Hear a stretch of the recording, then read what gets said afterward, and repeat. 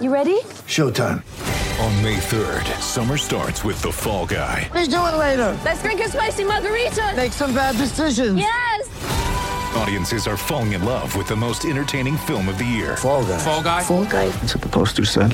See Ryan Gosling and Emily Blunt in the movie critics say exists to make you happy. Trying to make it out? Nope. Because I don't either. It's not what I'm into right now. What are you into? Talking. Yeah. The Fall Guy. Only in theaters May 3rd. Rated PG-13. ESNY.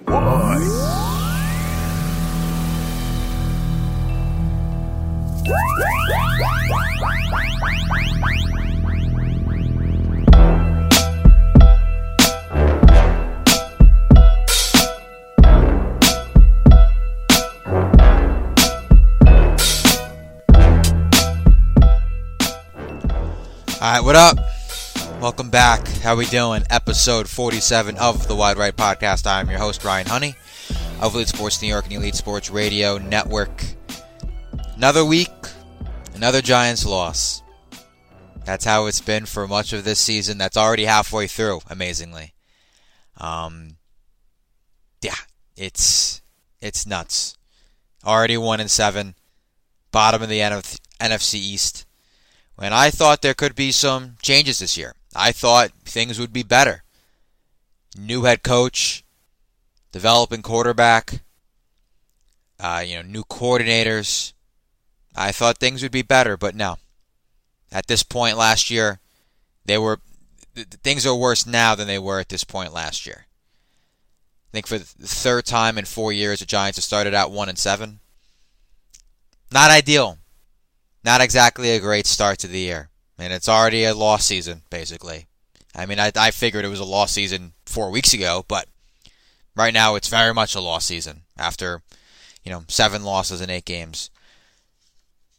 And this most recent defeat, as we all saw Monday night, 25-23 loss for the Giants at the hands of the Tampa Bay Buccaneers. Obviously, it was a back-and-forth game.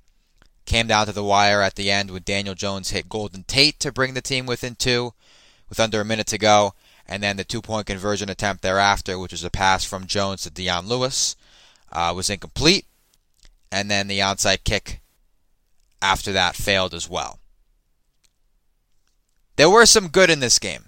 There were some good things that I saw from the Giants in this game. I'm not going to use this episode as a time period, or as an opportunity, rather, to bash on the Giants the entire time. Because there were some good things that I liked. There were some things that I saw that I liked out of the Giants in this game.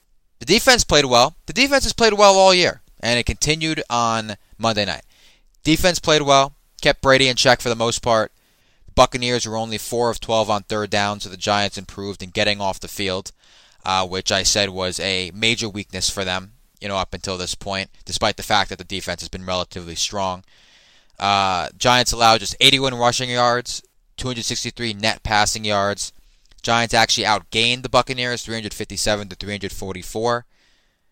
Giants sacked Brady twice, despite the fact that they had no more Marcus Golden. Marcus Golden's now in Arizona. No Lorenzo Carter on season-ending IR. O'Shane Ximines still on IR with a shoulder injury. So they have, Kyler Fackrell, who's been good, Carter Coughlin, Cam Brown, Trent Harris. So they don't have the pass rushing strength that they once had, but they still were able to sack Brady twice against this strong Bucs offensive line, and they nearly evened the time of possession. Okay, so the Giants had the ball for 29 minutes and 50 seconds. The Bucs had the ball for 30 minutes and 10 seconds. Okay, so better in those regards.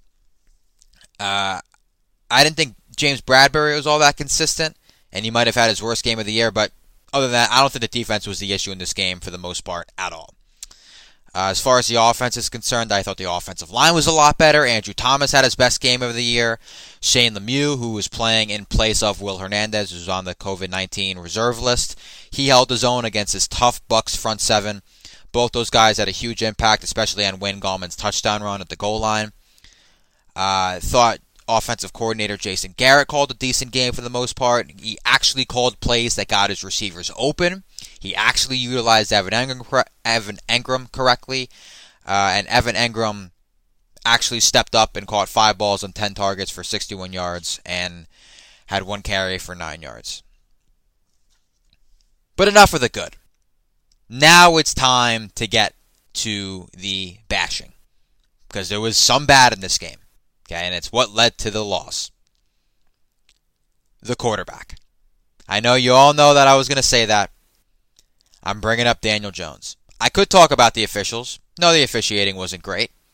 But I'm not one to just sit here and complain about the officials. The Giants were the ones that lost the game. Okay? So that's what we're going to complain about. But Daniel Jones specifically. Listen. He hasn't played great this year. And I understand staying patient with him. I'm patient with him. I know sometimes I may joke about Trevor Lawrence. I may joke about Justin Fields. But I understand the argument that we need to be patient with him because he is in his second year. The offensive line isn't consistently good. Jason Garrett isn't consistently a good play caller. And there isn't much talent on the offensive side of the ball with Saquon Barkley now out for the year. However, on Monday night, we saw the offensive line at least play decent, and Daniel Jones was still bad. We saw Jason Garrett call plays that actually got the receivers open, and Daniel Jones was still bad. We saw Jason Garrett utilize Evan Engram correctly, and Daniel Jones was still bad. And finally, we saw Evan Engram step up and have a good game, and Daniel Jones was still bad. You could say, oh, the 2 touchdown passes were great. Jones had a couple nice throws here and there, especially on the final drive. But in a loss, the mistakes speak louder than the achievements. It's simple as that. When you lose games, your mistakes speak the loudest. So he has no excuses here. The mistakes were glaring and told the story of this game. Despite all that went right for the Giants, he still missed passes left and right. He still turned the ball over twice. He still doesn't know how to take a sack. He still doesn't know how to throw the ball away. He tries to be a hero he tries to play hero ball, and it doesn't work out. 2 turnovers. It's getting ridiculous at this point. Every single week we got to see a turnover or 2 from this guy. You know what would drive me nuts as a head coach if my so-called franchise quarterback turned the ball over multiple times every single game? That's what's happening to the Giants right now. And that's what's happening to the second-year quarterback that's supposed to be the savior of the franchise and be Eli Manning's long-term replacement and long-term successor and be the franchise quarterback of this organization. And it wasn't even just the turnovers or the numerous overthrows he screwed up on. The biggest mistake Jones made all game was on the 2-point conversion attempt. The Giants had a chance to tie this game late and potentially send it to overtime en route to potentially winning a huge game at home over the mighty Tampa Bay Buccaneers. On the 2-point conversion, Daniel Jones had Dion Lewis open in the end zone for a brief moment of time, and he just took too long to throw it, which gave Antoine Winfield enough time to make a play on the ball, resulting in the incompletion. Now, I get there was discussion about whether it was a pass interference. The flag was initially thrown, there was a discussion, it was then picked up. Some people think it was clean, some people think it was a penalty. I'm not going to say whether I think it was a penalty or not. Because if Daniel Jones throws the ball in time and throws that ball earlier, we're not having a discussion on the refs. We're having a discussion on how Daniel Jones put together a magnificent final drive, threw a touchdown to Golden Tate, and tied the game with a 2-point conversion attempt to Dion Lewis. But since Jones didn't throw it in time, and since Jones made a mistake and took too long to throw to Dion Lewis, the Giants sit here 1-7. Because that incompletion effectively ended the game, considering onside kicks are virtually impossible to recover in the modern-day NFL. That 2-point conversion attempt and that mistake and that incompletion by Jones effectively ended the game. But back to the turnovers. As all Giants fans know, as all Giants writers know, and as all Giants podcasters know, it's getting ridiculous, and everyone's getting sick of it. Because it's not just this past Monday Night Football loss. Think of the big picture here.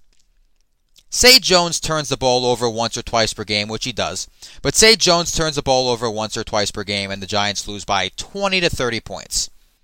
then you can pinpoint losses on the whole team. But that hasn't been the case this year. Jones turns the ball over 1 to 2 times per game, and the Giants lose by 1 possession as they've done 4 times this year. With that said, you can pinpoint some of these losses on Jones. Because if Jones doesn't consistently turn the ball over, you get some of those possessions back, you possibly score points, and you possibly win some of those games. The Giants have lost by 1 possession 4 times this year. Jones has turned the ball over in each one.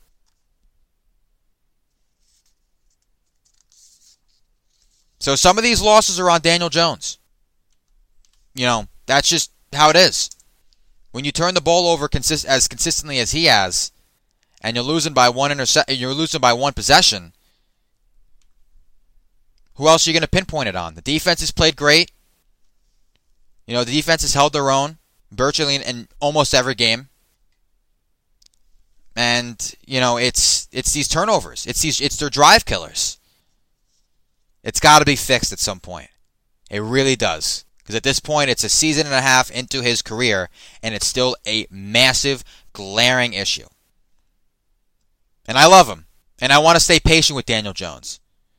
And I'm really rooting for him to be the franchise quarterback that this organization is going to employ for years to come. But the clock is always ticking in this league. And the number of excuses for him are running out. He had all the excuses. Offensive line wasn't great. Offensive coordinator wasn't great. Talent wasn't there on the offensive side of the ball without Saquon Barkley. Then Monday night, offensive line was at least decent. Jason Garrett was, called a good game. Evan Engram stepped up. And Jones still made a significant number of mistakes. Overthrew numerous receivers. If he just hits on one of those passes that he overthrew, the game's over. On one of the interceptions, he didn't even look to the left to Darius Slayton. Or he did, and he just didn't see him. Because Darius Slayton was wide open. Nobody in front of him. He could have walked in the end zone from midfield. And then, of course, the 2 picks. The 2 drive killers. And, of course, the Giants lost by 2 points. I don't love to pinpoint the loss on Daniel Jones, but I have to. You have to. Some of these losses you got to pinpoint on Daniel Jones and his mistakes. And the loss to the Bucs by a score of 25-23 was one of those games. But we're on to Washington. The Giants play Washington at FedEx Field, Week 9, 1 o'clock game. Finally, it's a Sunday afternoon game after 2 primetime games in a row. The Week 7 Thursday night loss to the Eagles. The Week 8 Monday night loss to the Buccaneers. It gets tiring working these late games. So the Giants play Washington, the Washington football team, at 1 p.m. Eastern Time on Sunday afternoon, November 9th, I believe, or November 8th, excuse me. They enter as 3-point underdogs, I believe, at the moment. They're 3-point underdogs. Do I think they win? I think they have a chance. I think if there's a game they do win the rest of the year, it's against Washington because they still got to play. I don't even know if Cincinnati's going to be a win. But, again, the Giants are fighters, and they are in most games they play, so that could be a win. But I don't think they're beating teams like Cleveland or Baltimore or Seattle. They'll probably beat Dallas. I would assume so, considering that horrific quarterback situation that Dallas has at the moment. But if the Giants are going to win 1 or 2 games for the rest of the year, I would say one of them is going to come next Sunday against Washington. But we'll talk about that later in the week when we do the preview for that matchup. But until then, thank you so much for tuning in to episode 47 of the Wide Right Podcast. Again, I'm Ryan Honey, as always, of Elite Sports New York and the Elite Sports Radio Network. Follow me on Twitter at Ryan Honey, ESNY. That's at Ryan Honey, ESNY. Subscribe and listen to the Wide Right Podcast on wherever you get your podcasts. Apple Podcasts, Spotify, iHeartRadio, Stitcher, Google Podcasts. And, all right, I'm out of here.